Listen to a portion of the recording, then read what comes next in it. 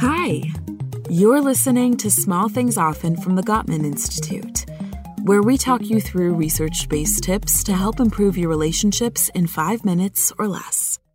Today's tip is about loving out loud, as in vocalizing your love for your partner to your partner. Verbalizing it strengthens your relationship. Plus, it can also end up organically creating more moments of affection and respect, which are key in building a healthy, secure relationship. It makes sense, right? Think of how good it feels to hear words of affirmation, or just to hear someone say something nice about you. Something as simple as, "You're so good at that," can mean even more when it comes from your partner. That's why it's important to share fondness and admiration in all your relationships. It's a skill and an antidote for when contempt creeps in. But don't just stop at saying, "I'm fond of you." Tell your partner why. You could say something like, "I'm proud of the way you handled yourself when the basement flooded the other day."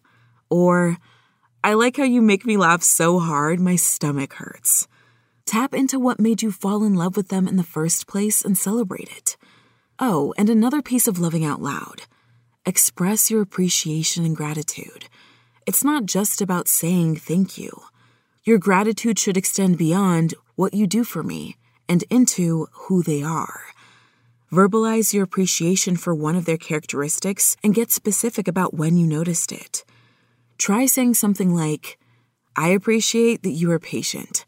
I noticed it yesterday when you were helping my mom."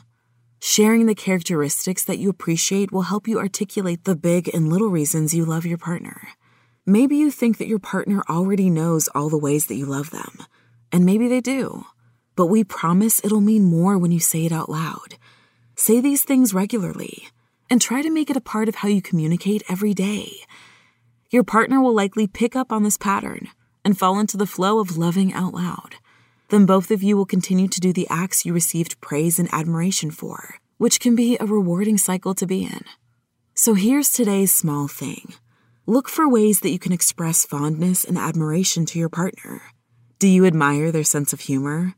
Do you love the way they're always willing to help someone? Don't just think it. Say it, and love them out loud.